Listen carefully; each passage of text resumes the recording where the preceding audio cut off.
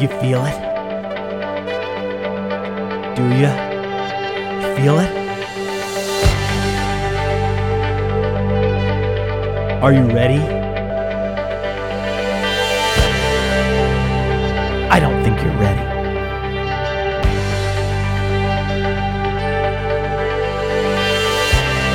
It's time to go to work.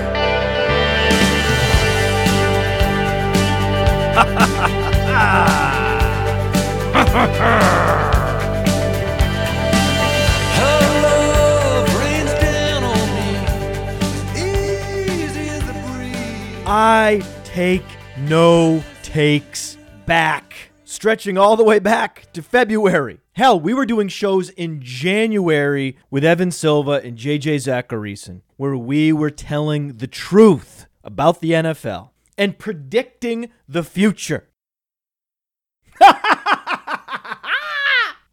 What a week! You like that? You like those takes? Those takes were supposedly too hot. Just too hot. This Podfather, he's lost all credibility. The things he says are just crazy gibberish. Comparing Patrick Mahomes to Dan Marino, that's nonsense. Comparing Keelan Cole to Antonio Brown, blasphemy. Comparing Matt Breida to Devontae Freeman and Tevin Coleman. Yes, if Tevin Coleman and Matt Breida walked into a particle acceleration chamber, you close the door, you hit a button. The door opens. Through the fog walks Matt Breida. This was my bold prediction. Matt Breida would break out all over the place. That was my bold prediction on the Roto Underworld Game Night Show on Roto Grinders. I mean, the Podfather had a great week.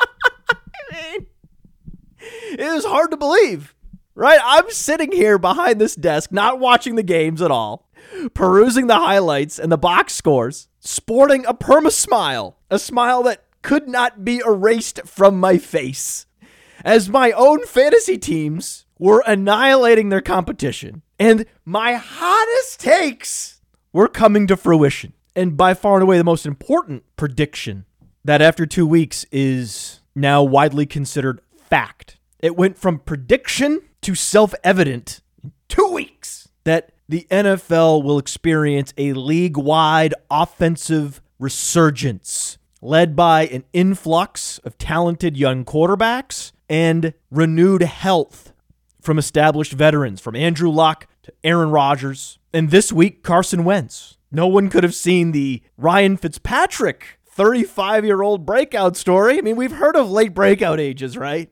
Gary Barnidge. But this is Josh McCown level late career breakout for Ryan Fitzpatrick. And congratulations to Ryan Fitzpatrick. I mean, way to go.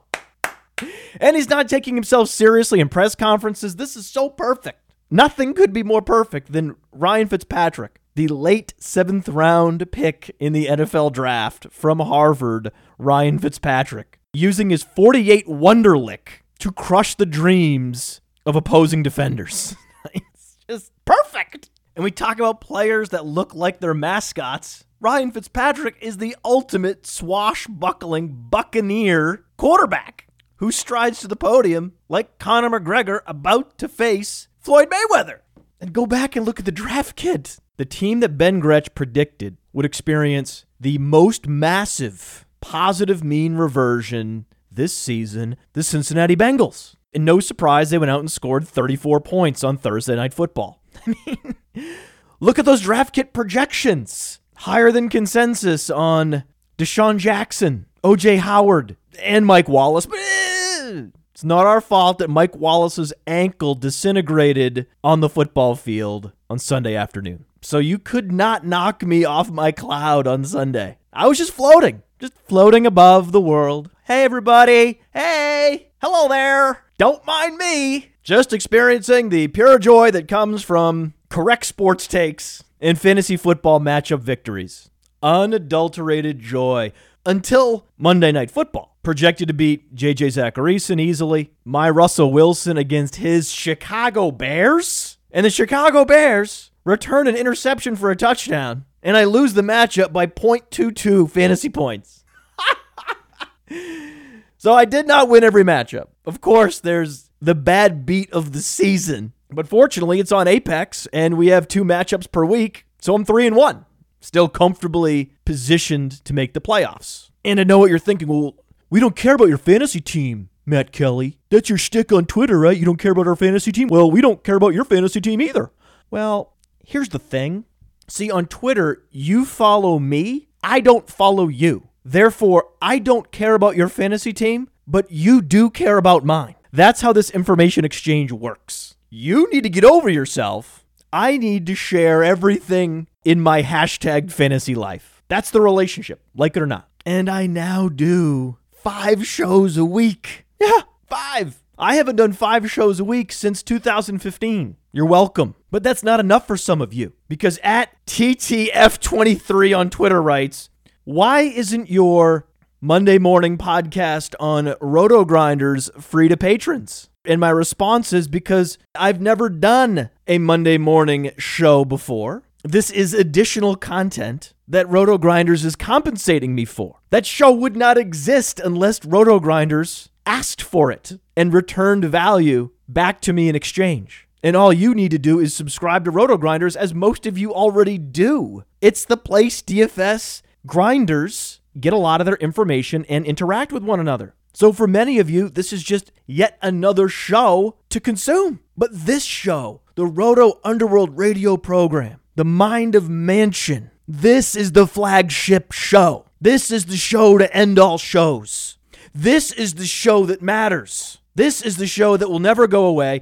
This is the show that will never go behind a paywall. And patrons are afforded 2 shows a week. 3 if you stream the Roto Underworld Game Night program, 9 o'clock Eastern on Roto-Grinders. That show is available for free when you stream it live. So I'm putting everything out there on the airwaves and on social media. I'm giving you everything I got, as well as this website called playerprofiler.com, which has more advanced metrics than any other website in the history of football statistics. And you want more? More free shit? TTFF23?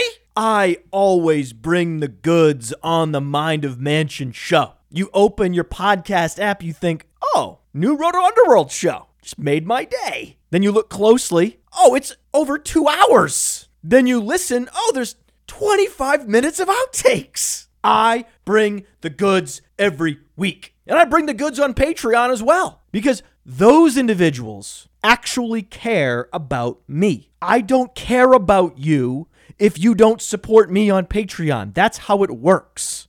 If you have a question about a metric on the website, I will answer you on Patreon. If you have a complaint about the show or the website or anything in sports media, I will hear you out on Patreon. And I will give you everything I have on Friday afternoons on the Backstage Pass, available only to patrons. Last week, I gave you my plays of the week and a complete breakdown of the show Ozark and why I believe it is on a trajectory to surpass Breaking Bad based on the strength of the Wendy Bird character played by Laura Linney. The contrived dichotomy of Wendy Bird versus Skylar White will be the difference between the two shows in the annals of television history if the pages for the episodes continue to be written and written at the level to which Ozark fans like myself have become accustomed through season 2. I also shared a harrowing story about a bus ride from hell from Boston South Station to Portland, Maine, in which I had to endure a woman sitting diagonally across from me eating a bowl of cheddar broccoli soup.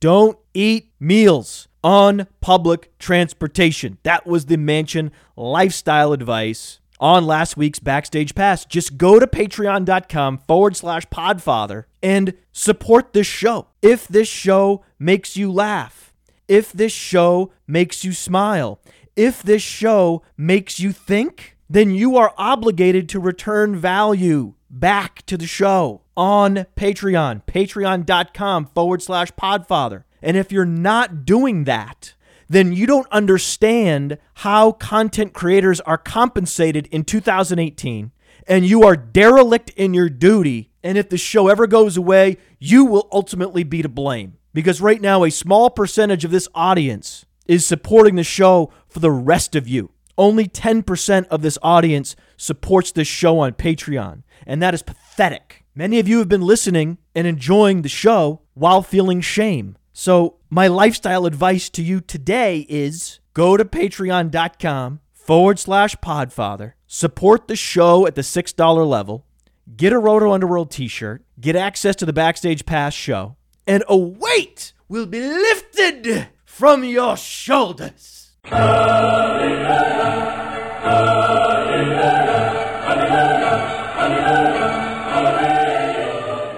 Like a great weight was lifted from my shoulders on Sunday because I was worried. I didn't know everything I predicted would come true. How would I know that heading into week 2? I was anxious. And it was such a magical week. This is how magical week 2 was for the Podfather. Except that whole bad beat against JJ Zachariason in the Apex League, which we will never talk about again. In 2014, I tweeted the following. The year is 2018.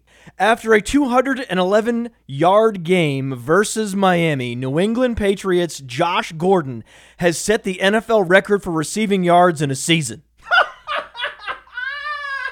What? 4 years ago, I wrote that. Yeah. Oh, yeah. Now, there are actually buzzards. This is unbelievable, but believable, right? I love that. I love it when something is both believable and not believable. And this is where we are in the country. This is where we are in the world of social media. That multiple buzzards decided to spend time perusing the Patriots' schedule to find out when the Miami Dolphins played the New England Patriots, as if the schedule for 2018 was released in 2014, which it was not. Put that aside. These buzzards sleuthed the schedule and found out that it will be impossible for Josh Gordon to break the NFL record for receiving yards against the Miami Dolphins because the Patriots' final game against the Dolphins is week 14. Josh Gordon has no chance to break the NFL record for receiving yards in a total of 12 games. And it's just not possible. So a man possessing a time machine, and that man is me, goes back to the year 2014 and writes the most prescient sports tweet of the year, perhaps in the history of social media. And your reflex response is to, well, actually? Like, that's your first instinct, is to, well, actually, that tweet? The fuck is wrong with you, man? Celebrate me. I was right 4 years ago. Told you so. Oh, but I was right about so many things this season. And I never do this. Never. I never go through the box scores. One of my perpetual laments for years on this show are the tired show structures that the cliche mainstream fantasy football broadcasts force their listeners to endure each and every week. It is painful to listen to fantasy football analysts just walking through the matchups, going game by game down the box score. Just the most cliche hobby horse show structure. I mean, have some creativity. I'll take anything other than the most cliche, mundane hobby horse show structure. I'm begging you. Stop tediously walking through every game from Sunday. Stop tediously running down the list of upcoming matchups every week. Come up with something new. Oh, maybe listen to the Roto Underworld radio program to get some ideas. And I say this as someone who co-hosts a show on Roto Grinders called Roto Underworld Game Night, in which we meticulously walk through each and every game on the Sunday afternoon slate. I am what I hate. Yes. So yes, blatant hypocrisy on Roto Grinders every night at 7 p.m. Tune in live to get it free. Even though the show structure is not original, it's a great show. Why? Because I'm on it. Ultimately, that's what matters. Very few individuals in this industry can supersede a well-worn show structure. I just happen to be one of the few. You drop the Podfather and his harmonica onto a show that that simply runs through every game, and a funny thing happens. You're entertained.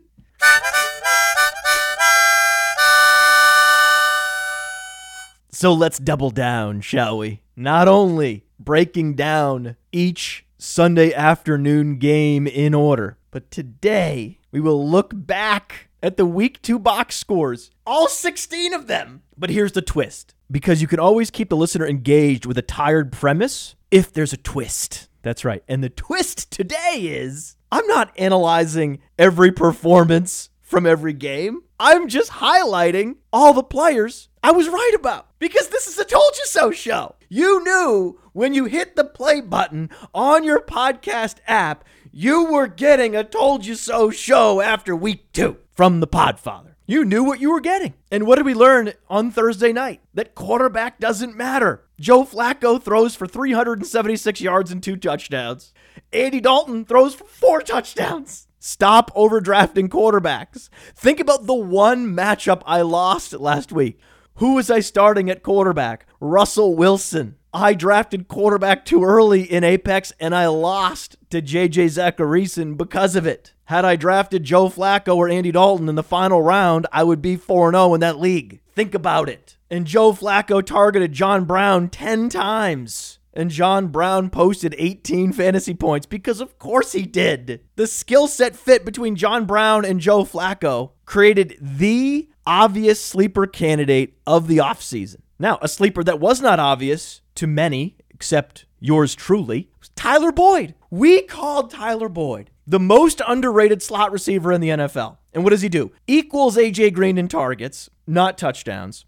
See, Tyler Boyd only had 1 touchdown to A.J. Green's 3. A.J. Green, who was an incredible value in the late second round, which we talked about on multiple occasions with multiple analysts on this program. But we also talked about Tyler Boyd. And he went for 691 and 1. 21 fantasy points for Tyler Boyd. Why? Because Tyler Boyd possesses the 2 crowning jewels on the wide receiver prospect profile, the upper percentile dominator rating and the upper percentile breakout age. If you know nothing other than those 2 values, then you're ahead in both seasonal leagues and especially dynasty leagues.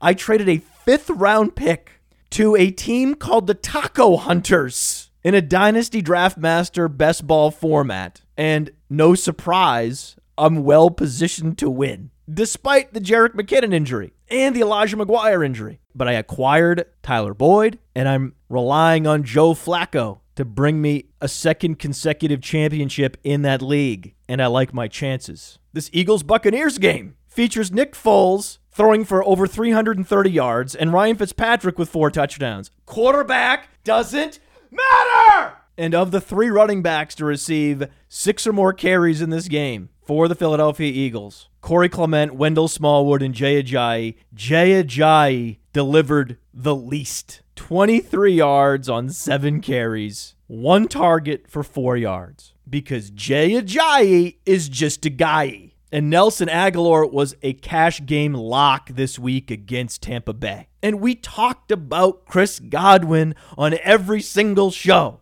All Chris Godwin does is score fantasy points. Over 16 more fantasy points for Chris Godwin in week 2. Another game from Chris Godwin, another game in which he's more efficient with his targets than Mike Evans. Mike Evans is now the 3rd most efficient receiver on that roster, behind Deshaun Jackson and Chris Godwin. And I told you that would happen. O.J. Howard is also outscoring David Njoku in fantasy leagues. And I drafted O.J. Howard over David Njoku in the Scott Fish Bowl. Why? Because O.J. Howard has a similar athletic profile, but he plays for the Buccaneers instead of the Browns. That was the rationale. And I was right. Carolina, Atlanta. Devin Funchess, 7 receptions on 9 targets. He is the wide receiver 1 in Carolina in a game in which Cam Newton threw the ball 45 times. DJ Moore commanded 2 targets. I told you not to overdraft DJ Moore this season. Focus your attention on Devin Funchess if you must draft a Carolina Panthers wide receiver. And when you look at Atlanta, Ito Smith does not pop off the page in the box score, but he pops on the field. Watch Ito Smith. He is electric. He's better in space than Tevin Coleman. The Atlanta Falcons will optimize their running game if they focus on running Tevin Coleman off tackle and on pitch sweeps, get him out where he can plant his foot, cut back, find a running lane and explode through it, and dump the ball off to Ito Smith. Run Ito Smith out of the slot. Get Ito Smith the ball in space. And fortunately, Ito Smith did not score a lot of fantasy points last week, so he's still available on most waiver wires, and you don't even need to use a waiver claim to get him. If anything happens to Devontae Freeman or Tevin Coleman, get Ito Smith. That was the mantra all offseason. And for the LA Chargers, Melvin Gordon is a true bell cow. 7 more targets last week for Melvin Gordon. Melvin Gordon's receiving capability makes up for any deficiencies he may have as a runner. Fading Melvin Gordon because of his historically low yards per carry was bad process. You fade efficiency, you buy opportunity, and you were drafting Melvin Gordon over Kareem Hunt and Leonard Fournette when you did that. And Austin Ekeler is the truth. Austin Ekeler is one of the best satellite backs in the league. He's not going away. I know Melvin Gordon enthusiasts just want him to go away, but I have a lot of Melvin Gordon in Dynasty, and I don't want Austin Ekeler to go away. Austin Ekeler is the reason Player Profiler exists, the 45% dominator rating. And across the board, 40-time, burst score, agility score, all above the 80th percentile. It's just that he went to Western State. That sounds like a fake school. That's why he wasn't drafted earlier. You should be rooting for Austin Ekeler in real life, and you should be rostering Austin Ekeler in fantasy football. And Josh Allen stinks. He is awful. Josh Allen's QBR, week 2, 16.1. Told you so. And looking at this Minnesota-Green Bay game, we love consolidated target distributions. Chase the consolidated target distributions. That's Stephon Diggs. That's Adam Thielen. That's Kyle Rudolph.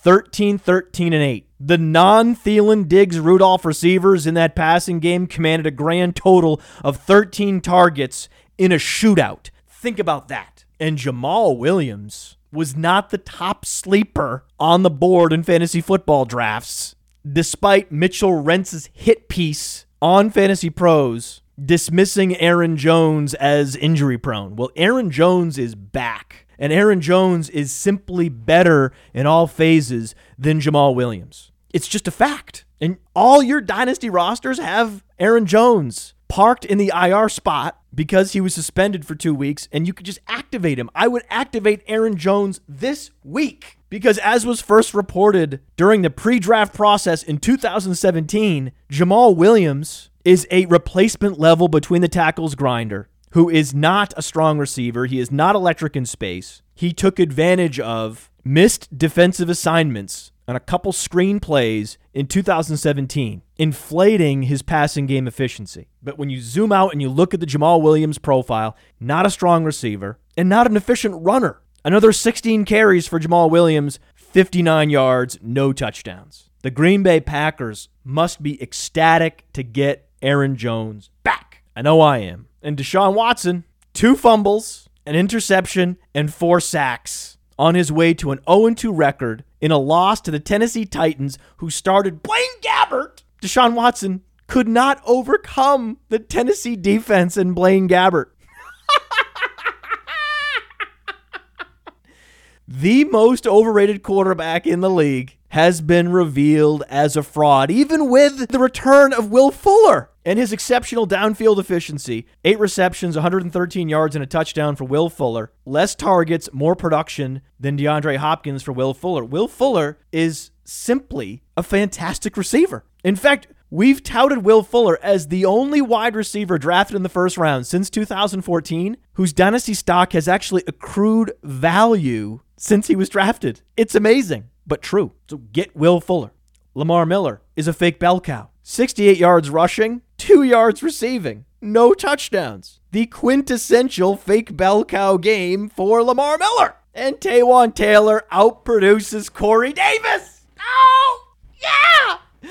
Every time Taywan Taylor scores a touchdown, an angel gets its wings. And the number 2 receiver for the Cleveland Browns is not Antonio Callaway, despite the long touchdown. It's actually Rashard Higgins, who matched Jarvis Landry's target total. And I told you that would happen. And Michael Thomas looks like the best receiver in the league and should finish as the fantasy WR1. The number 1 wide receiver in all of fantasy. Michael Thomas is on a trajectory to finish as the number 1 wide receiver in fantasy. And I drafted Michael Thomas in multiple seasonal leagues, but I was not running back and forth across my front yard waving a flag with Michael Thomas's face on it.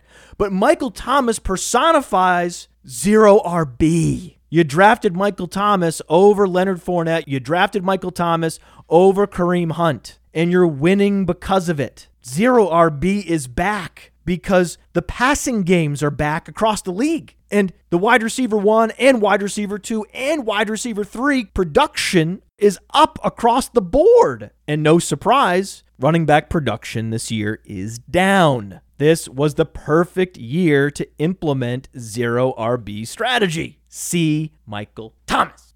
And the Miami Dolphins' primary receiver is Albert Wilson! Wilson! It's happening! He's filling the Jarvis Landry role in Miami as predicted on this program. And who's the number 1 receiver for the Jets? Oh yeah, that's right! Quincy Enunwa! Another dominant performance by Quincy Enunwa. Prolific production with exceptional efficiency. This is what we ask of our primary receivers. The wide receiver ones, what separates the wide receiver ones in the NFL is not only the ability to command great volume, but to be efficient in the face of great volume. This is the great failing of Mike Evans, yet Quincy Enunwa is up to the task in New York, outproducing Robbie Anderson again, as we predicted. And when you look at Kansas City, Pittsburgh, it's not about the individual players, because fantasy analysts have been laughing in my face for years, going all the way back to my Yahoo Fantasy draft coverage, when I compared Patrick Mahomes to Dan Marino. Could not understand how the Bears would consider drafting Mitchell Trubisky when Patrick Mahomes is on the board, a generational talent at the quarterback position. Certainly better than Deshaun Watson. And there he goes. 326 yards, and not 1, not 2, not 3, not 4, not 5, 6 touchdowns. And yes, Tyreek Hill received one of those touchdowns because of course he did. Someone had to. But he was third on that target totem pole behind Travis Kelce and Sammy Watkins. We chase targets, not efficiency. And Tyreek Hill is the quintessential sell-high candidate in fantasy football right now. And the best receiver in that 2017 draft class was Juju Smith-Schuster. How did we know? Age-adjusted college dominance. Juju Smith-Schuster posted one of the most dominant sophomore seasons in the history of college football. And that really matters. Zero RB drafters were selecting Juju Smith-Schuster in the 4th round over far inferior players from Alex Collins to Kenyon Drake to LaShawn McCoy. Those running backs are in flames. Juju Smith-Schuster is catching 13 passes from Ben Roethlisberger in the week's signature shootout for 121 yards and a touchdown. And like Adam Thielen and like Keenan Allen, more fantasy points than ever are coming out of the slot, which I predicted at the end of 2017. That 2018 would be the year of the slot receiver, and here we are, with Taywan Taylor outproducing Corey Davis. And Andrew Luck is back. He's not all the way back, but he's back. He's throwing footballs. Andrew Luck is incrementally improving. And I believe that this week against the Eagles will be the great unleashing of Andrew Luck, where the driver just lets go of the reins, because Andrew Luck will need to be prolific in order to beat the Philadelphia Eagles. And T.Y. Hilton was an exceptional value in round 3. Think about the team that so many zero RB drafters are rolling out every Sunday. Think about it. DeAndre Hopkins, Michael Thomas, A.J. Green, T.Y. Hilton, Juju Smith-Schuster, Chris Hogan. Just think about the firepower that zero RB drafters bring to bear each and every week. And again, you look at that Washington receiving core, you're not allowed to be surprised when the team is not as productive and efficient with Alex Smith under center instead of Kirk Cousins. Washington receivers are struggling, and the number 1 receiver there is not Josh Doctson, it's Paul Richardson. Even though he's being outsnapped by Josh Doctson, he's outproducing both Doctson and Crowder. And he did it last week with a questionable tag. The best value wide receiver in that Washington receiving core is Paul Richardson. It was 2 weeks ago, and it remains so today. And zero RB drafters were targeting Chris Thompson in the 5th round as their first running back drafted. Chris Thompson, 13 receptions for 92 yards. He's a must draft in the 5th round in PPR leagues, according to John Paulson. Then in the 6th round, you draft Marshawn Lynch. He has a touchdown in 2 consecutive weeks. Fantasy football doesn't have to be hard. And we talked on multiple occasions about Philip Lindsay, begging NFL coaches to feature the satellite back, because feeding the satellite back helps you win games. Give your explosive playmakers as many touches as possible, and good things will happen. And the Denver Broncos decided this offseason they wanted to feature Philip Lindsay, and now they're 2-0. But Philip Lindsay has faced an inordinate number of light fronts. We show the average men in the box faced by NFL running backs on playerprofiler.com. And while Royce Freeman has been facing base fronts and stacked fronts, Philip Lindsay has been facing light fronts. So Philip Lindsay's production is not as sustainable as Chris Thompson's production, but it's still encouraging. I still look back on our analysis on the Sonic Truth Pod, breaking down the potential, the upside of Philip Lindsay if he's used properly, because he runs a 4.4. He looks like what Lance Dunbar was pre-injury, because he has the speed and burst paired with the college production and the incredible college target share, 14.6% college target share. You're not allowed to be surprised when he commands more targets in the passing game than Royce Freeman with that college target share. And once you heard Philip Lindsay would likely make the team, he was an easy add in all dynasty formats. He went undrafted in rookie drafts. If you didn't acquire Philip Lindsay in dynasty, you're derelict in your duty. If you're going to play fantasy football, play to win. Do your job. Get Philip Lindsay. And I was worried about David Johnson. Had this program running in the back of my head. A new coaching staff, a new system. The player just missed a full season. And our projections on playerprofiler.com had David Johnson receiving significantly less opportunities this season than Ezekiel Elliott. That's why I drafted Ezekiel Elliott over David Johnson from the 3-hole in the Pros versus Joes Fantasy League. I was not sorry then, and I certainly am not sorry now. And Brandon Cooks is not the next Sammy Watkins. This is why Player Profiler exists. You cannot just copy and paste Sammy Watkins statistics over to Brandon Cooks, because the two of them will be playing the same role in the Rams offense. These are completely different players. Brandon Cooks is far superior to Sammy Watkins at the sport of football. He always has been, going back to their time in college. Brandon Cooks has always slotted in ahead of Sammy Watkins on the playerprofiler.com dynasty rankings. You want to see a told you so?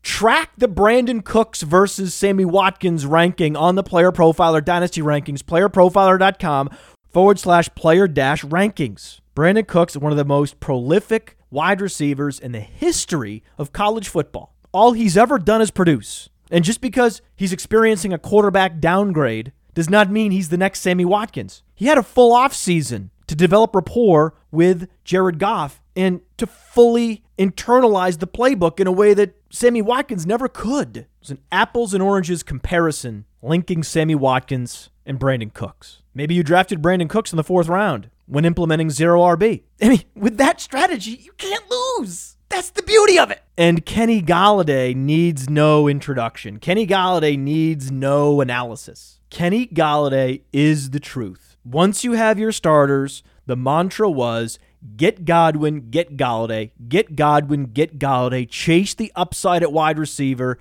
especially in traditional fantasy leagues where you can access the waiver wire if things don't work out. And Matt Breida is happening. Watching Ben Gretsch's eyes pop out of the sockets when I compared Matt Breida to the union of Tevin Coleman and Devontae Freeman on the Roto Underworld Game Night Show on Roto Grinders was a spectacle to behold. And then what happens? Matt Breida, 11 carries for 138 yards and a touchdown. And most importantly, a 75% catch rate out of the backfield, quadrupling Alfred Morris's efficiency last week. Matt Breida is commanding alpha dog status in that backfield. And Kyle Shanahan simply must acquiesce. And you're not allowed to be surprised that Sterling Shepard and Evan Ingram are underperforming their ADPs. Saquon Barkley was drafted, and Odell Beckham Jr. is back. Ingram and Shepard go from the 1 and 2, the number 1 and number 2 options in that passing game, to the number 3 and number 4 options in that passing game. And that's all that matters. The targets are not coming. Evan Ingram will be an inconsistent producer week in, week out, and Sterling Shepard is droppable. But man, can Sterling Shepard run a precise route, because that really matters. And Ezekiel Elliott will score fantasy points even as a key member of an anemic offense.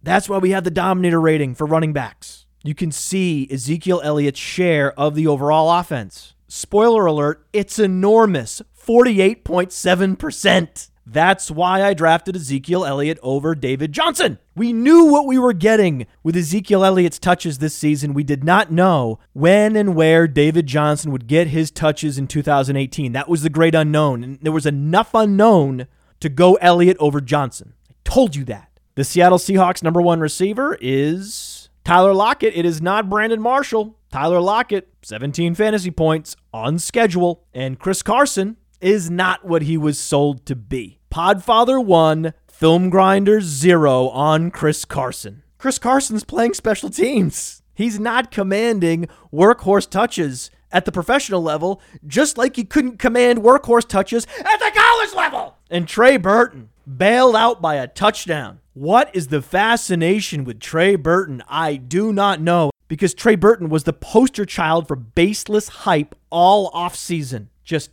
system talk and coach talk, pulling your attention away from the player and focusing more on narrative. If you stuck to the metrics on Trey Burton, you didn't draft him because he's a 235-pound situational move tight end. He's not a target hog. That's Allen Robinson. It always was Allen Robinson, who was available in the 4th round and frequently gobbled up by 0 RB drafters. I mean, the idea that Trey Burton would out-target Allen Robinson is just so absurd on its face. And yet, that was the analysis heading into week 1, remember?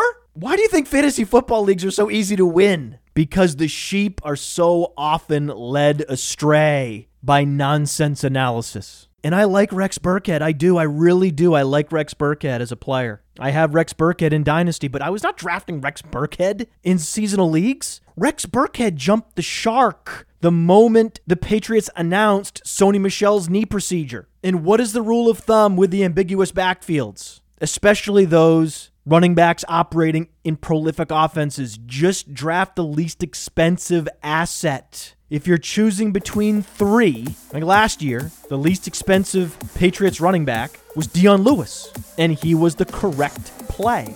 This year, it was James White, who led the Patriots in receiving again. James White is the most productive running back on that team, and he also had the highest ADP, as we predicted. Now turning my attention to the Jacksonville Jaguars.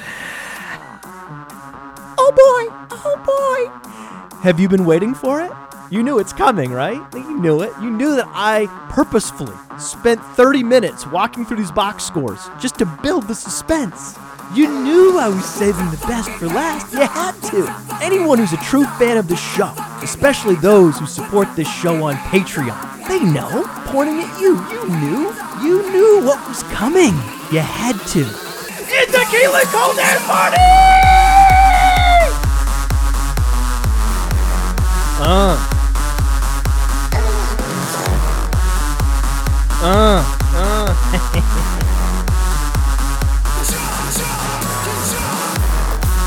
Keelan is the key.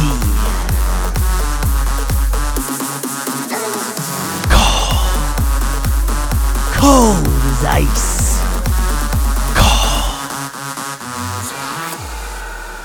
And you also know that before we talk to our guests, we talk about our sponsor. And this week, it is MyBookie. I don't often give gambling advice, but when I do, I say take the over in every game on the slate. Look at the over-unders in week 2 versus week 3 at the sports books. This was my great criticism of the week 2 slate. Not enough implied points across the board. And sure enough, game after game after game after game smashes the over-under. So go to mybookie.com and play some over-unders. And the best way to do it is to pull up any player page on playerprofiler.com. Look to the right, and you can browse the props for that player on MyBookie with a single click. So go do that. And now I will go talk to Heath Cummings from CBS Sports Fantasy. Follow him at Heath Cummings SR on Twitter.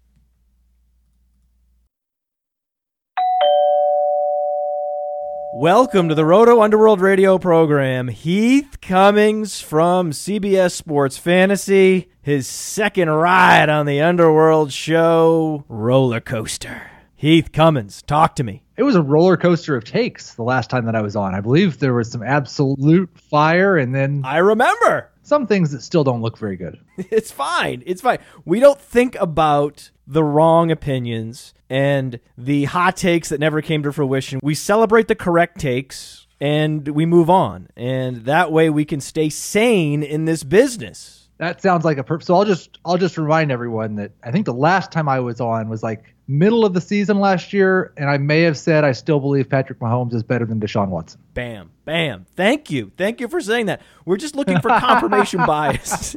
Right? Who can come on the program to agree with the hottest of takes to confirm what we already believe, that Patrick Mahomes is the NFL's next great gunslinger and that it's not actually Deshaun Watson? And then what happened last week? Yeah, that's right. The Houston Texans lost to the lowly Tennessee Titans with Blaine Gabbert at quarterback. Everything falling apart around Marcus Mariota, Corey Davis, and the Tennessee Titans, and yet the Houston Texans couldn't beat that team. And we love DeAndre Hopkins. We love Will Fuller in fantasy football. But when you think about the Titans, just think about the Titans for a moment in the context of fantasy football. Are you interested in any Titans whatsoever? I'm interested in Dion Lewis for as long as he remains upright. I don't know how long we should expect that to be because it looks like the Titans are going to be in a lot of bad game scripts or good game scripts for him, which means he's probably going to get more work than his body can handle. And it's probably not going to end well. But as long as he's healthy, yeah, I'm starting him as a low-end RB2. I mean, the underreported takeaway from the last 2 weeks in fantasy football is that Derrick Henry is trending toward not happening. That's not a topic most fantasy analysts even want to broach. You just don't even want to go there. We're 2 weeks in. It feels too early, but I'm ready to call Derrick Henry a bust. He sure looks like a bust, and I don't know that I own him in any redraft leagues, but I have him on several dynasty rosters, and I've been waiting for this moment when DeMarco Murray's finally shipped out of Nashville. Derrick Henry can take over the backfield. It lasted all about 10 days, it feels like. And, it's a complete disaster in Tennessee. Okay, let's play a game. Rapid fire.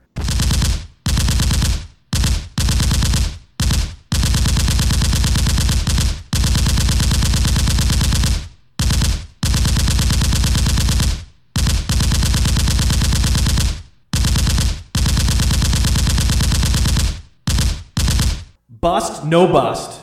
David Johnson? I'm going to say no bust because I have confidence that someone will show Mike McCoy tape of the 2016 Cardinals and the other positions that you can line David Johnson up in, and that he will be okay. He's not running routes out of the slot like he did in 2016. That's the big difference. Will they go back and install retro David Johnson plays? We shall see. But I can't believe we're having this conversation. Like, I can't believe that question is on the show sheet. Bust or no bust, David Johnson after week 2. But here we are. If anything, David Johnson will be facing a lot of negative game script, just like Dion Lewis. Will he be active in the passing game? Everything hinges on that. Bust or no bust, Leonard Fournette. Ooh. That's a good one. I'll go no bust. I think they really do plan on using him more in the passing game this year than they did last year, and I expect that. I kind of think he's going to come back this week, but even if he doesn't, if he misses another week, I expect he'll be good after that. 7 targets, 6 receptions for 56 yards for Corey Grant in the passing game. They are activating Corey Grant, and he's not going away.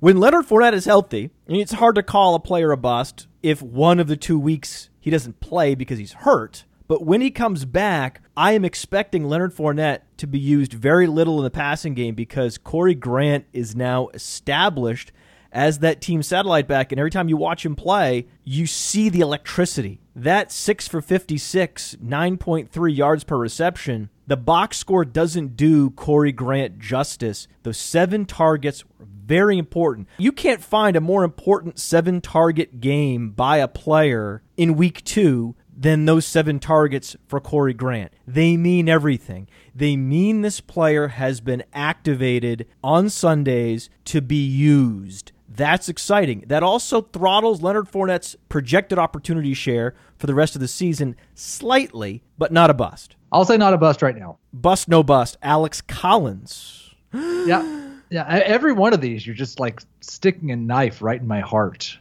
This is one of those situations. Early round running backs. Early round running back. The Buck Allen fullback dive has absolutely crushed Alex Collins.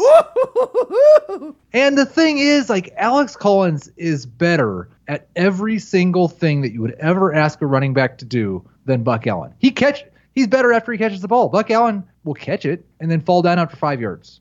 I am going to say no bust. Rex Burkhead. Bust. It's over, man. It looks like it's over. The lesson with these ambiguous backfields is you always draft the least expensive asset, like Dion Lewis last year with his Patriots backfield, especially those that are the strongest pass catchers. It just so happens that James White checked both those boxes, and in the double-digit rounds, he was the clear running back, Patriots running back to bet on this offseason. So, yeah, Rex Burkhead jumped the shark in fantasy football. Rashad Penny? I'll say no bust so far. Because, like, as much as Pete Carroll talks about how Chris Carson's our guy, Chris Carson is our lead running back, then he just keeps finding himself playing Rashad Penny. And playing Chris Carson on special teams. So the second half usage last night showed you how Pete Carroll feels about his running backs, that their primary back is Rashad Penny. It's not Chris Carson. And we need to see more from Rashad Penny now that that finger injury has healed and he is starting to seize that backfield. And you could see him in week 3 become finally the established alpha dog. I need to see how Rashad Penny plays in week 3 before I determine whether or not he is a bust. Bust, no bust. Peyton Barber. Bust. I feel very bad about this. Now, Peyton Barber was an easy draft pick in the 8th and 9th rounds because the opportunity cost was not significant. You could have Peyton Barber, or you could have Duke Johnson, or you could have Tariq Cohen. All those guys are busts at this point, right? Yes, completely. Running back position is an apocalypse in fantasy football right now. Think about it.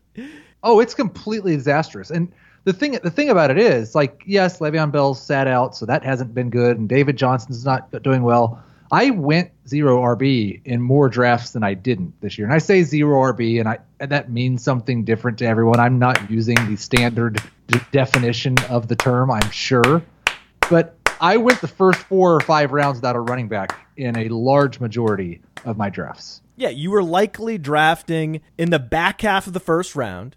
And if you're drafting in the back half of the first round, your league mates determined your draft strategy for you, necessitating 0 RB. I'm sure you went DeAndre Hopkins, Julio Jones in some leagues, other leagues perhaps, Antonio Brown, Michael Thomas. And in those leagues, spoiler alert, you're winning. It worked. It worked. So, it's 2 weeks. It's a little bit early for a victory lap, but it's never too early for victory laps on Roto Underworld Radio, Heath. It's what we do. And who knows? Things might go bad next week, and I would have missed a perfectly good opportunity to take a victory lap. Well, the NFL itself is doing a victory lap, right? Because the NFL is back, scoring is up, engagement is up, audience, ratings, up across the board. Is football better off with this less vicious version of the NFL with more scoring? Is everybody winning at this point? I think it probably is, and I think it may be the only way long-term to survive.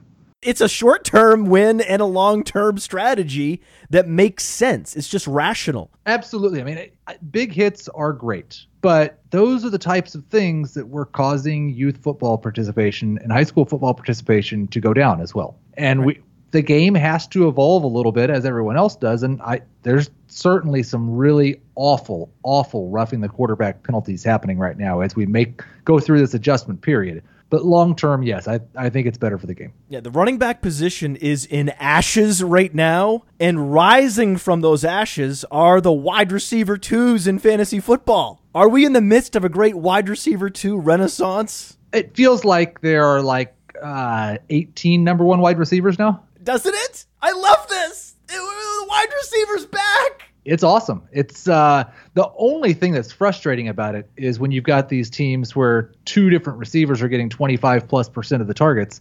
And on a week-to-week basis, that makes it a little bit difficult in terms of projections. But no, it's awesome. There are wide receivers all over the place. More 3 and 4 receiver sets. They're spreading the ball around. It's all the more important to find those under-the-radar consolidated target distribution teams, like the Vikings. We know the Vikings. In years past, the Broncos. Give me another one. Give me the one no one's talking about where the targets have consolidated around a couple receivers, and you believe that that team can support 2 target hogs. A little different answer because you said 2, and Robert Woods has been a disappointment so far. But the Rams, they did not throw a pass to a tight end in week 1. Yeah, that's even better. Yeah. If you could actually sustain 3 fantasy-relevant wide receivers for a full season, the only way to do that is to never target the tight end and to throttle back on the running back targets, and that's exactly what's happening in Los Angeles. Yeah, I was shocked as I was going through targets and looked at the Rams and saw that Todd Gurley has 8 targets in 2 weeks. It's a problem. That's not great, but when you're on one of the best teams in football and you score 2 or 3 rushing touchdowns a week, it doesn't really matter. You can do without those targets, and we've got Robert Woods leads the Rams in targets right now. He's going to be fine. No, Robert Woods is my favorite GPP play in fantasy football this week. That will be a shootout, as most games have been in the NFL. Rams-Chargers sounds a hell of a lot like a shootout, does it not? And don't be surprised when Robert Woods continues to lead this team in targets and shake loose for a touchdown. Have one of those Juju Smith-Schuster type games.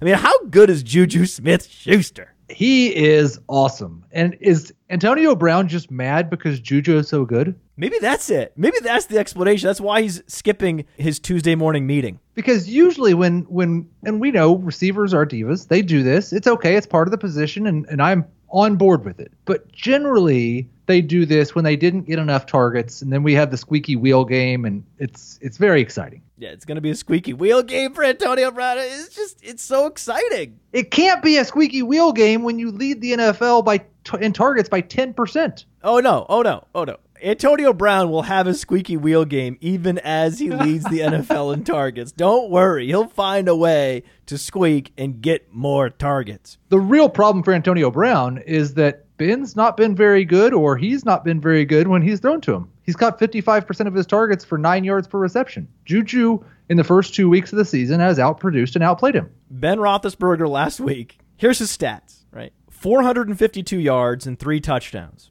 with a rushing touchdown.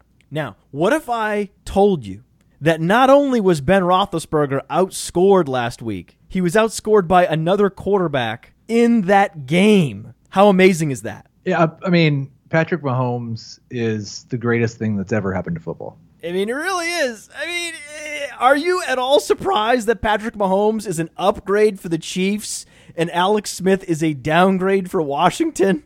I mean, I can't believe that we're actually talking about this as if it wasn't self-evident all along. Alex Smith is Alex Smith, man. I am surprised that Patrick Mahomes is an upgrade for the Chiefs this fast.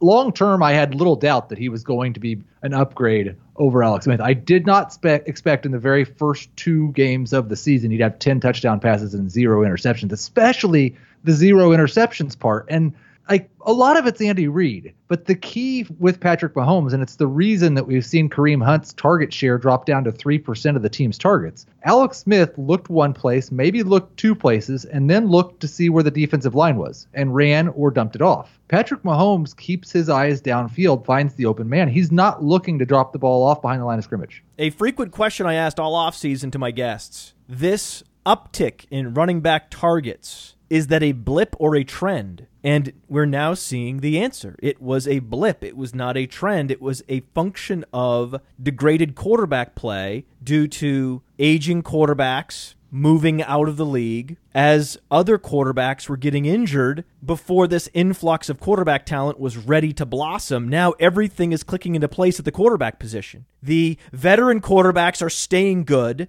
The young quarterbacks are ascending. And across the league, quarterback play is more efficient just as the rules are changing on opposing defenses. It's the confluence of forces that we've been waiting for if you're a fan of offense. Oh, yeah. I think the only place where running back targets are going up is where Alex Smith went. Shocking. I mean, this is so shocking.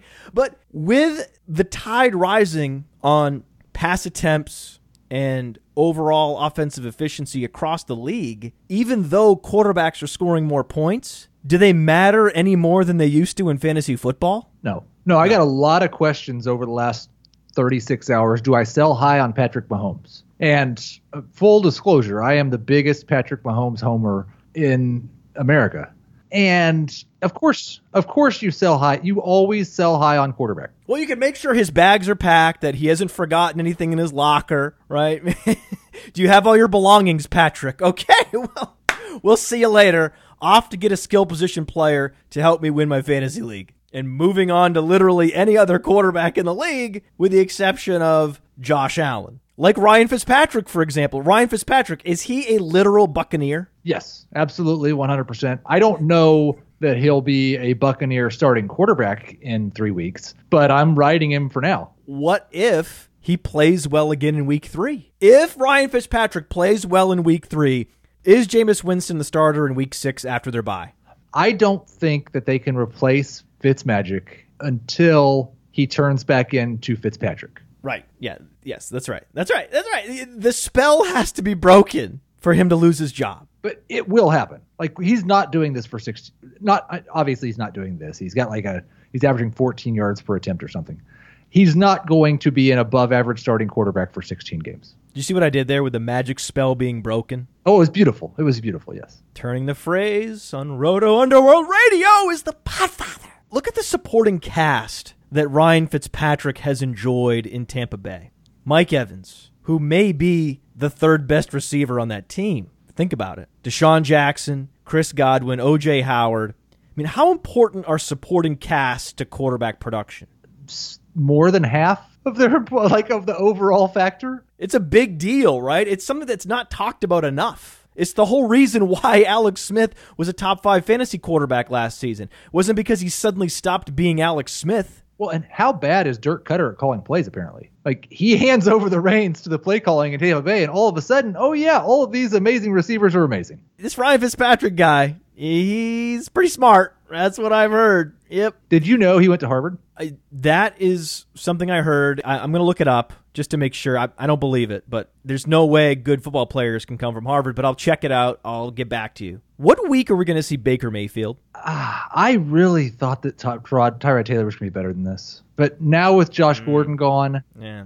Well, I did last week. I was expecting more from Tyrod Taylor going to New Orleans. I wonder. My original thought was he will make it as long as the starting quarterback as Hugh makes it as the head coach. And I wouldn't put it past me. Maybe Todd Haley is just sabotaging Taylor because Todd Haley is obviously going to be the head coach at some point this year. Oh.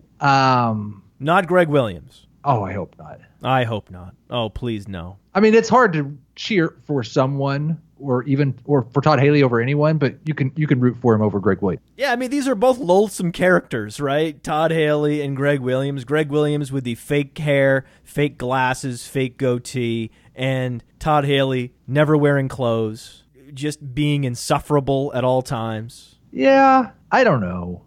I'll say week 6. That's a fair estimate.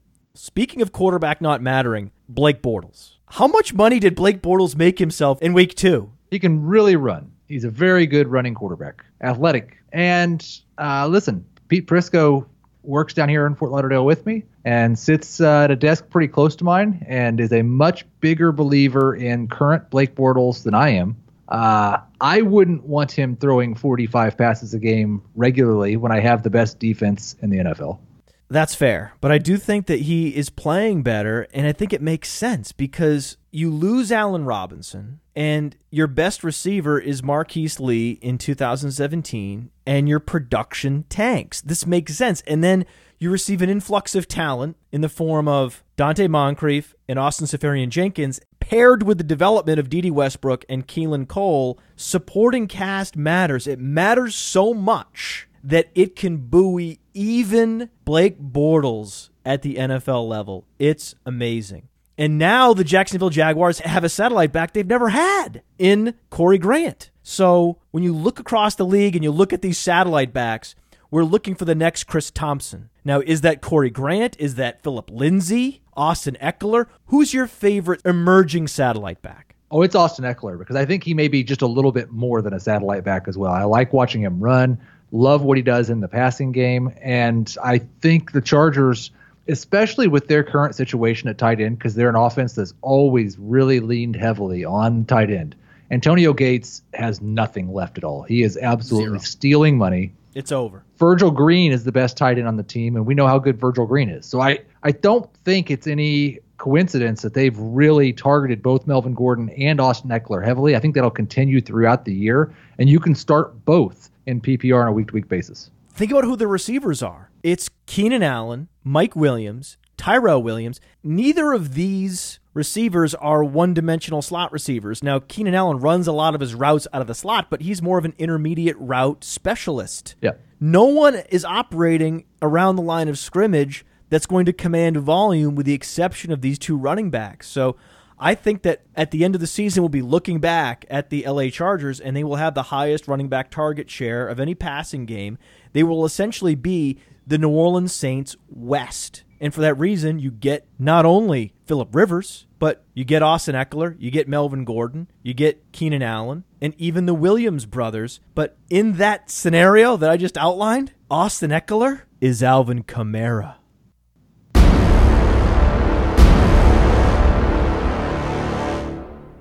Oh, I like it. I like it a lot. I mean, he won't be last year's Alvin Kamara, but Alvin Kamara is not going to be last year's Alvin Kamara. So exactly. Yep. Okay, rapid fire. Buy high on these running backs and maybe a receiver. Buy high on James Conner.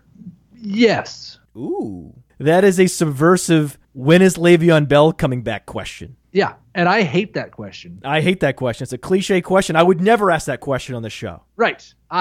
Because that's one of the things, I can't come up with a spreadsheet that's going to help me figure out when Le'Veon Bell's coming back. He is burning close to $1 million every week. On a jet ski. Yeah, I spent the entire summer telling people, don't worry about it. He's not going to burn money. He's doing it. And so I can't guess when he's going to stop burning money. But I do expect that for as long as James Conner's a starting running back, he's a top 5 running back. So buy high on James Conner. Buy high on Matt Breida. Buy the breakout. Yes, buy the breakout on Matt Breida. Yes!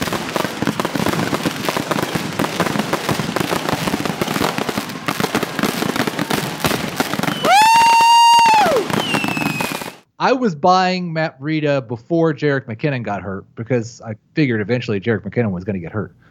Well, if you can't have one of the most athletic running backs outside of Saquon Barkley and Jerick McKinnon, you might as well have one of the other most athletic running backs outside of Saquon Barkley and Matt Breida. Absolutely. I mean, are we really surprised that he's outperforming Alfred Morris? No. I like Alf. Will you be surprised when Aaron Jones outperforms Jamal Williams in week 3? Buy high on Aaron Jones? I think you have to buy on Aaron Jones right now. Might sound crazy, but it ain't no lie. Bye, bye, bye. Bye. It was not a great setup for Jamal Williams to get a 2-week audition, but he didn't do anything to hold Jones off. So I still think the first couple of weeks that Jones is back, we'll see Williams get the majority of the touches, but I can't bet on him holding on to that any longer. Get ready. Oh, I'm ready. Hold on to your chair. I don't want you falling off. Buy high on Josh Gordon. Oof. This feels a lot like the Le'Veon Bell situation, doesn't it? You mean a cliche question that No.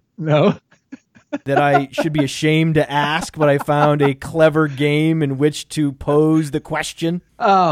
Here's what I'll say about Josh Gordon, and it's a completely gutless hedge. Josh Gordon could be a top 5 wide receiver the rest of the season. He could also be the number 6 receiver on the Patriots depth chart. Did you see my tweet from 2014? No.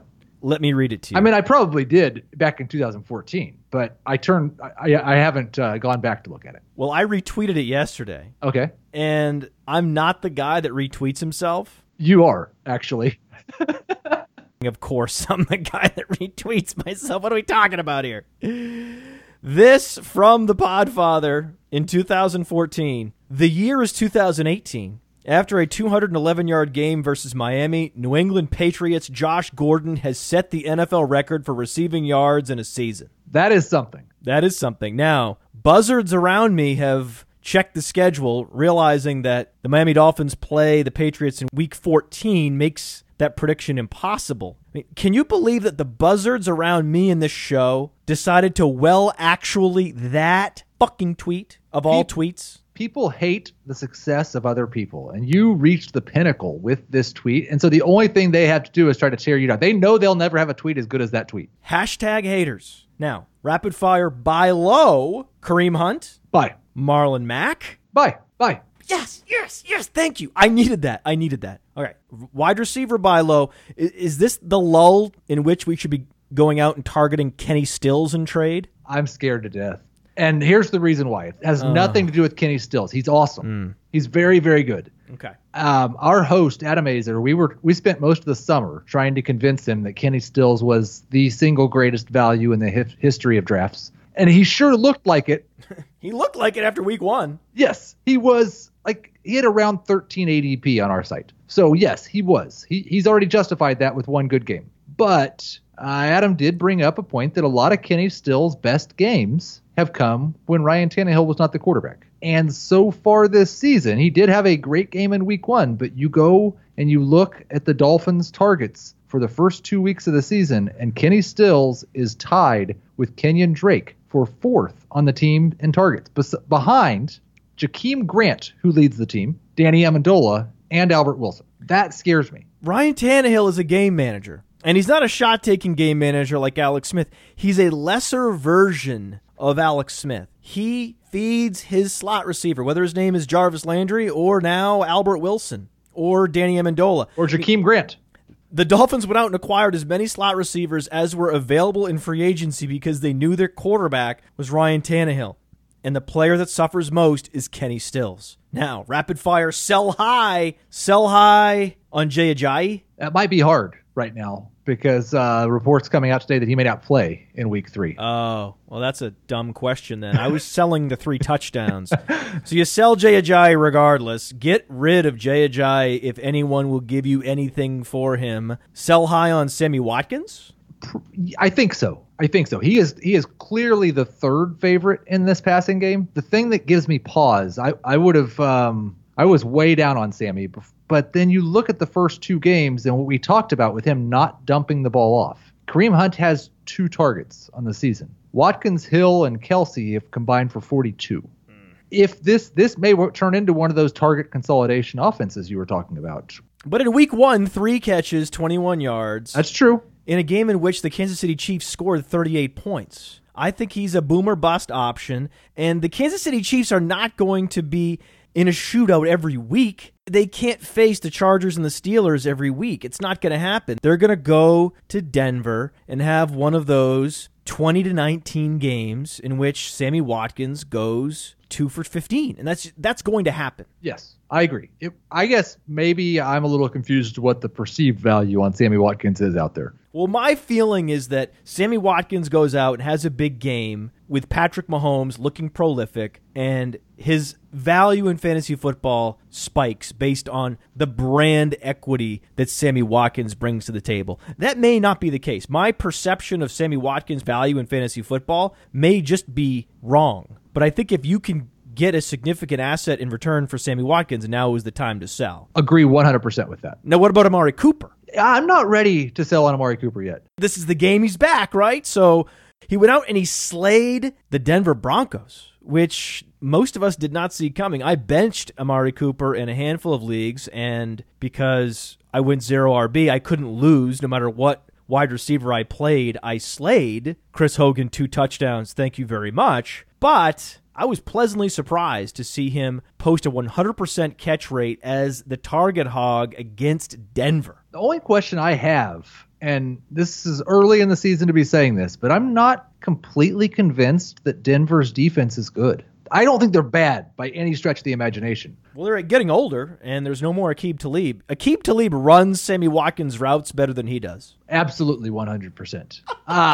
But yeah, I mean, Chris Harris is awesome, but He's a slot corner. he's the only person in that secondary that scares me. Yeah, there's a reason why Jordy Nelson went 2 for 30, because he was playing in the slot, which is where Chris Harris operates. Okay, rapid fire, sell low. Okay, this one's sell low. This is very confusing, I know, but sell low on Devontae Freeman. Just Yeah. I mean, if you could get a starting running back of any type, anything, right? I think get anything for him. He may not play again this year. it's not encouraging for sure. Sell low on LaShawn McCoy, Yes, I might even just drop him for someone on the waiver wire. and you're dropping Kelvin Benjamin as well. So if you own a Bill, just get rid of him. Yes. Just run and hide from Buffalo Bills. The one I have a little bit of hesitation on Kelvin Benjamin, just because I do think we've only seen this Bills team so far against good defenses. And Josh Allen by week 7 or 8 could just be normal Ryan Fitzpatrick. And if that's the case, he may throw the ball 8 times a game to Kelvin Benjamin with good game scripts for Benjamin, and he's a fine wide receiver 3. Kelvin Benjamin's total target distance, also known as air yards, for the season, 165, is top 30 in the league. His average target distance, 16.5, is number 12 in the league. And his target premium, which looks at his per target efficiency compared to the other receivers in the Bills passing game, is plus 7%, which is top 40 in the league. So he's actually not the problem in Buffalo. Oh, no, not at all. And I would like to see one more game of Kelvin Benjamin with Josh Allen to see if Josh Allen, who likes to throw the ball to the outside, can get Kelvin Benjamin going. I think that's an interesting take. We should hold Kelvin Benjamin one more week in deeper leagues. The problem is I think you actually want to see 2 more games, and that's hard to stomach. But they're at Minnesota this week. Oh, he's facing Xavier Rhodes this week? Oh, that's it. It's over. I'm not doing it. Let me ask a legitimate question. Do the Lions have the NFL's best receiving core? Yeah, that's tough. Because it depends. Like if you're talking about top 3 and maybe you're waiting the third receiver, I think Marvin Jones is a really good third receiver. That's right. That's what I'm saying, because the other alternative is the Steelers. Their third receiver is James Washington. We think he's going to be good, but we don't have evidence yet. In Minnesota, their third receiver is Laquan Treadwell, who we wanted to be good, but likely is just a guy at the NFL level. I just think you could make an argument that Antonio Brown, Juju, and you is the best wide receiving core in the NFL. And I think that's totally fair. Yeah. Over under 12 targets for Nelson Aguilar this week. That's a good number. Let's do an 11.5 or 12.5. 12.5. Under. Oh, I got to hold my ground on these over-unders. Over-under 12 targets for Zach Ertz. Because this is the ultimate consolidated target share with no Mike Wallace. It's just Aguilar and Ertz. Ertz, Aguilar. They also don't have because no Darren Sproles, no Alshon Jeffrey, no Mike Wallace. Who else? Oh, yeah, for sure. I believe the third guy in targets, third receiver is now Kamar Aiken. No. I think that's right. And I did a double take when I started going over week 2 numbers. Is that who you've got as their number 2? In week, let's see, I'm looking at the numbers right now. In week 2, 13 targets for Ertz, 12 for Aguilar, 6 for Kamar Aiken, 6 for Josh Perkins. We have to rank Kamar Aiken this week. This makes me sad. I'm ready to rank Andrew Luck higher than consensus, though. He didn't play well last week, but for me, it's about incremental progress. The fact that he's healthy and he's improving. Do you think that this is the week against Philadelphia that we see Andrew Luck all the way back? The thing that I struggle with this week is Andrew Luck versus Carson Wentz in my rankings. That's right. That's right. Yeah. And they're both really borderline number 1 quarterbacks. I've been higher on the consensus the first 2 weeks on Luck, and that's not worked out great. I think he's a fine starting quarterback, but I'm not particularly excited about him this week. I think this is the under-the-radar shootout of the week, just like Philadelphia Tampa Bay was the under-the-radar shootout last week. Now, we talked briefly about James Washington. Anthony Miller disappointed again. It seems we've been fooled by this rookie wide receiver class, and it's now the 4th consecutive year where rookie wide receivers were overdrafted in seasonal leagues. Is that a fair assessment? Oh, yeah. I think there's a chance the best rookie wide receiver wasn't drafted in drafts, and that was Antonio Callaway. Right. Antonio Callaway looks to be the most valuable rookie receiver in the league right now. This is unbelievable. So Antonio Callaway is this year's Keelan Cole. Yeah, I would say that's perfectly fair. I think he's the best. He's obviously the best deep threat on that team, and he fits that Josh Gordon role really well. Who does Keelan Cole remind you of? I don't. No, you're not gonna you're gonna hate the answer. Say it. Just say it. Just say it, Heath. It feels good. It feels good, man. Just say it. I know who you want to say. Just say it. I don't think you do. I'm going to say Miles Austin. That's okay. That's good. Miles Austin was a WR1 in fantasy one season. Yeah. He had an outstanding year. He reminds me of Antonio Brown. Oh, wow. Straight face. Look into the camera. I see that there is no shtick here. Straight face. No smile. No smirk. Straight face. Keelan Cole, Antonio Brown. Same guy. Don't at me. So, last night we saw Seahawks lose again. I mean, this is hilarious. Pete Carroll's going to get fired after this season. If you read the article outlining the failure of the Seattle Seahawks franchise, the dynasty that never was, in Sports Illustrated, Pete Carroll failed when he started treating Russell Wilson differently than other players. And the cascading effect of giving Russell Wilson special treatment has led the Seattle Seahawks, according to this article, to where they are now, which is flailing around the NFL, drafting a running back in the first round with the only early round draft capital that you possessed. I mean, just wrong-headed maneuver after wrong-headed maneuver. And now you look at the Seattle Seahawks roster. Who is their number 2 receiver? Brandon Marshall. Exactly. And Brandon Marshall has only one comp on playerprofiler.com of an active player. And that player is Devin Funchess. Yet fantasy gamers hate Devin Funchess. I mean, hating Devin Funchess has become a sport in and of itself. Why? He was good again last week. He just didn't score a touchdown. Well, I don't have a good answer for it. It doesn't make sense. What did he do to people? Well, it's fun to make the joke that he's actually a tight end. And that's a fun joke to make. And the ease of fun Why do they call him a trash can? I've never called him a trash can, so I don't know that. They do. You've heard it. Because that's his catch radius. Oh, man. I'm just throwing things out there, see if anything sticks. We have no choice but to go to another game, another rapid-fire game, to pivot away from that. Blasphemy against Devin Funchess. It was just a guess. Rapid fire. Is this player for real? Mike Williams. I love Mike Williams' upside, but he has not earned enough of Phillip Rivers' trust yet, I don't believe, to be for real in fantasy.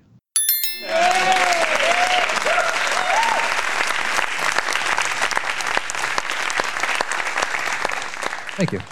That question was a trap, Heath, and you sidestepped it beautifully. For real, Calvin Ridley? No.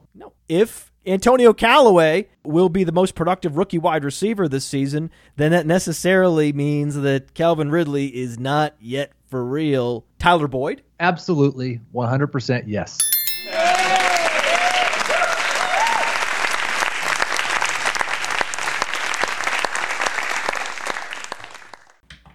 Thank you. Yes.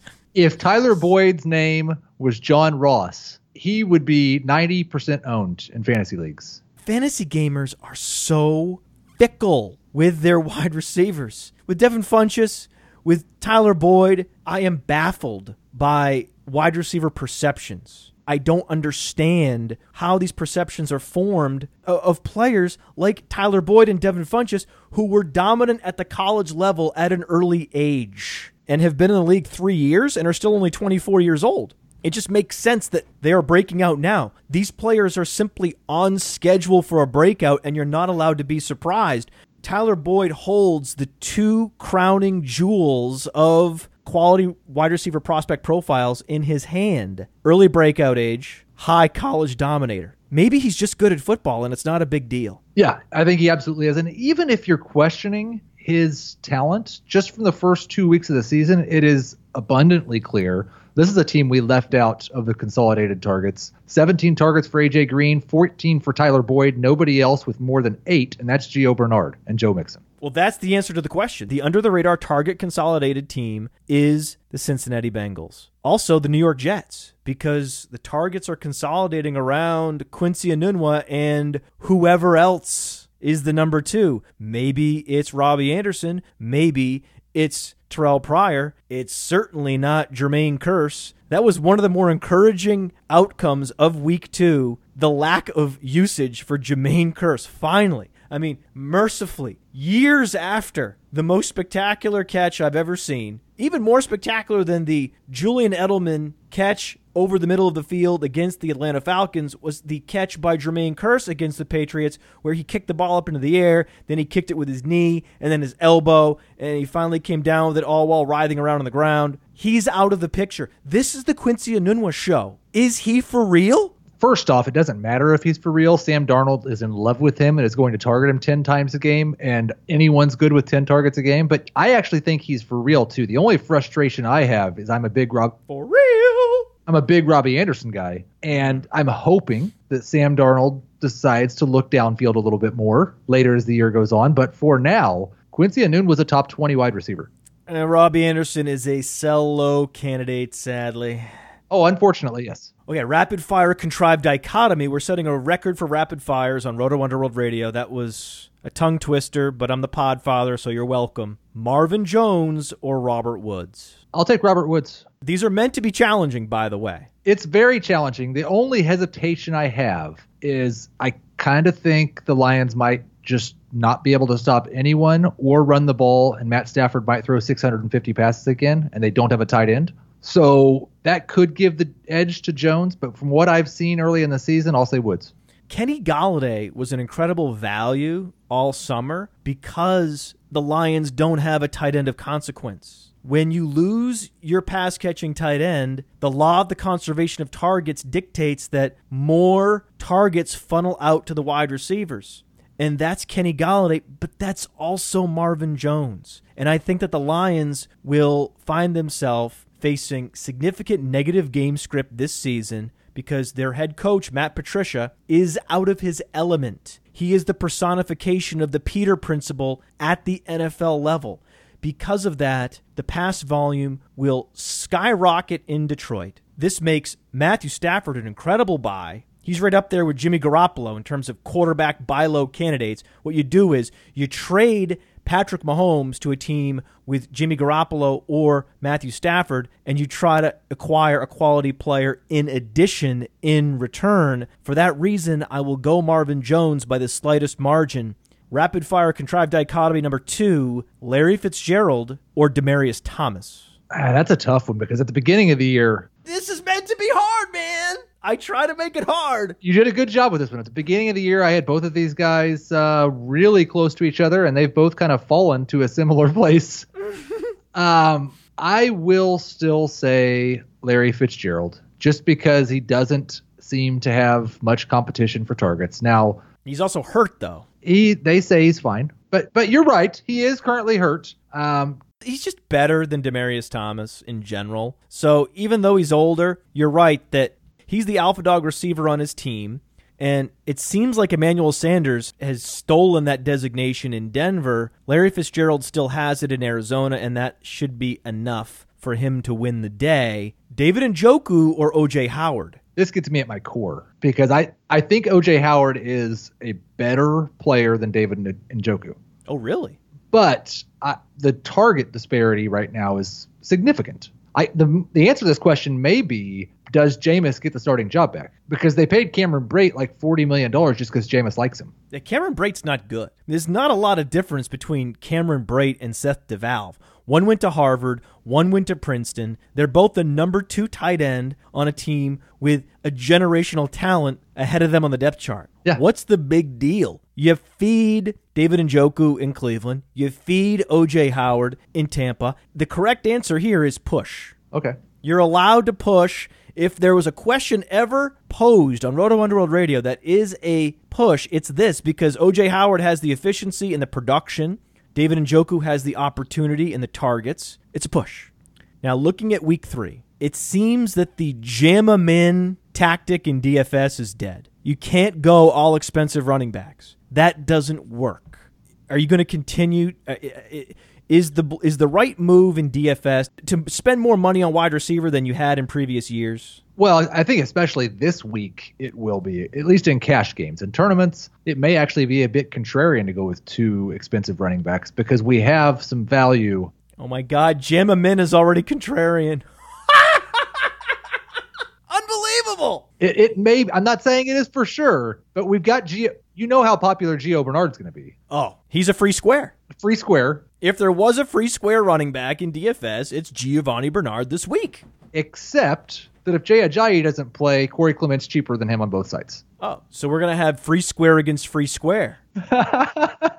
Ooh, I like Giovanni Bernard. I prefer Giovanni Bernard's overarching talent profile. Corey Clement still has to contend with Wendell Smallwood. I don't believe Mark Walton is a threat to Giovanni Bernard. So when you're looking at GPPs, we're chasing these shootouts. The winning tournament lineups last week featured copious Chiefs and Steelers. Which shootout should we be game stacking this week in GPPs? I don't think you can go wrong going right back to the Chiefs with the 49ers coming to town. I don't think the Chiefs defense has any prayer of stopping anyone this year. You don't overthink it. You just keep going back over the top with your Chiefs. It probably makes more sense, though, in a tournament to play Garoppolo and then a bunch of players from both teams than Mahomes, with Mahomes being the most expensive quarterback and probably the most popular quarterback. My favorite play of the week is stacking Garoppolo and Goodwin if he plays. Yes. And then, of course, you're going to get Sammy Watkins or Tyreek Hill or Travis Kelce into your lineup as well because game stacking is the way to go in these prolific matchups.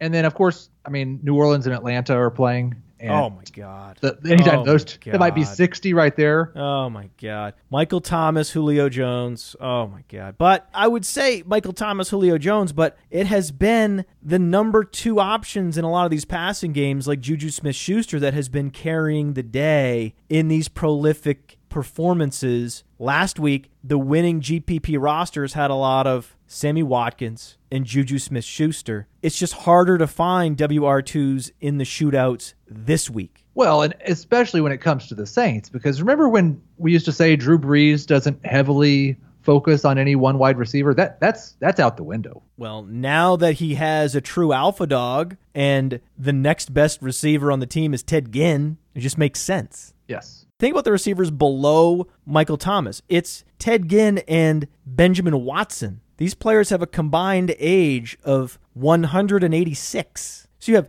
Ginn and you have Watson and you have Traquan Smith getting a target a game, and then you have the running backs, and it's Alvin Kamara. Big surprise, he's getting 10 targets a game. The beauty of Alvin Kamara is that even in a contest where game script moves against him, like we saw in week 1 against Tampa, no problem.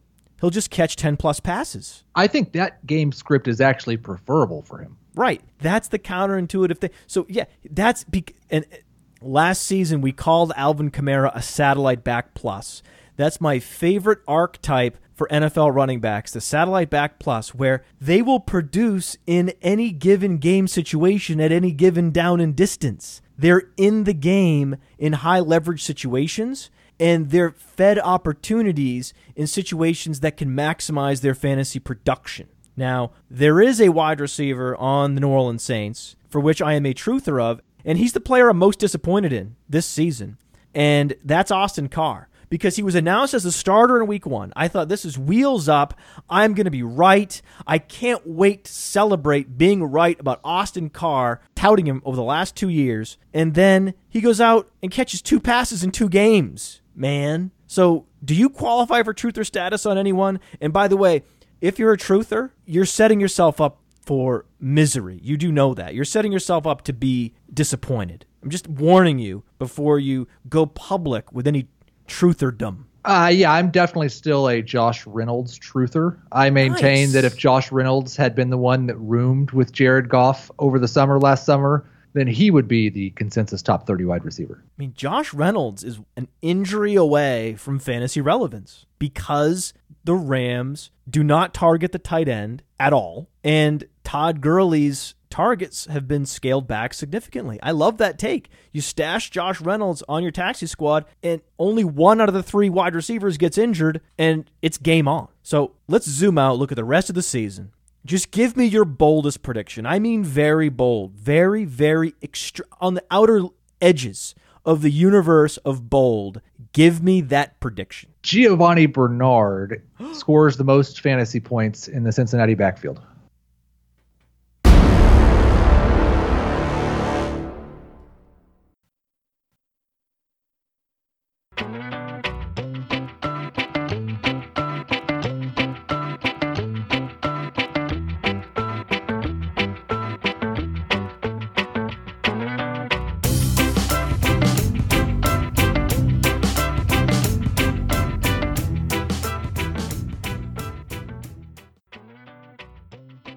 Just give me your boldest prediction. I mean very bold, very, very on the outer edges of the universe of bold. Give me that prediction. Giovanni Bernard scores the most fantasy points in the Cincinnati backfield. Because injuries linger, man. That's it. This is why you need to punt Devontae Freeman. I'm also punting Joe Mixon. He's not going to be right for the rest of the season. Joe Mixon is not going to be right until 2019, and I wish he would be out longer. I wish he opted for the arthroscopic surgery that requires the longer rehabilitation instead of the quick snip, you missed 2 to 4 weeks procedure, and the knee is never the same. And I am absolutely 100% a Team Geo truther, and taken a lot of heat here in the studios for saying that he is the most talented running back in Cincinnati. And so I'll just stick with that. Sometimes an injury, like we talked about with Josh Reynolds, an injury can be the path for a truther to deliver on the improbable promise. It's absolutely wheels up for Giovanni Bernard. And satellite backs have a way of staying healthy as well. That's another reason I like the satellite backs in the NFL, that they know how to avoid contact, and they score their fantasy points out on the perimeter away from the most violent collisions. That's why James White has never been injured. They don't spend as much of their time around the big uglies.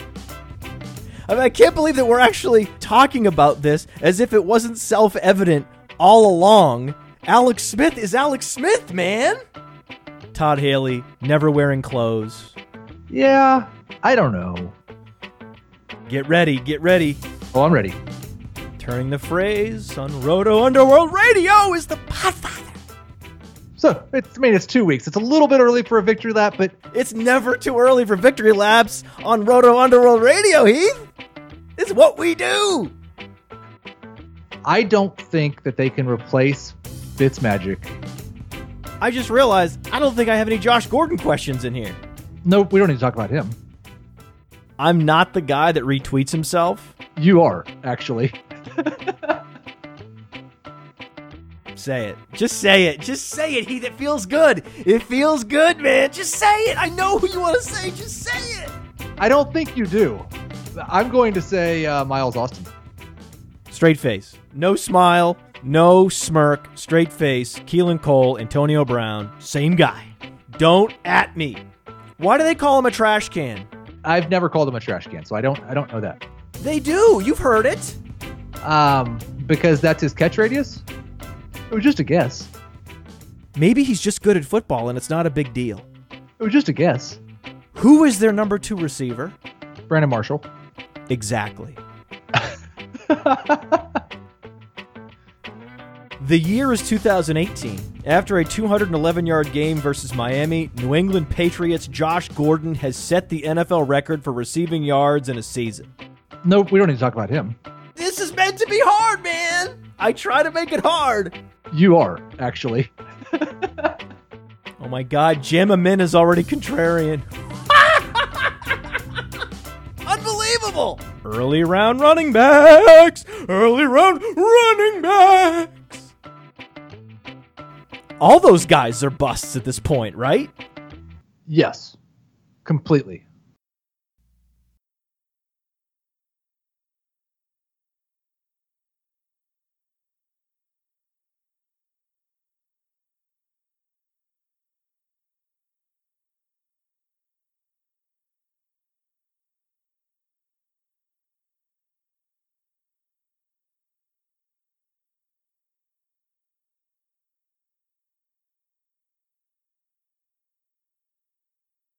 I've never called him a trash can.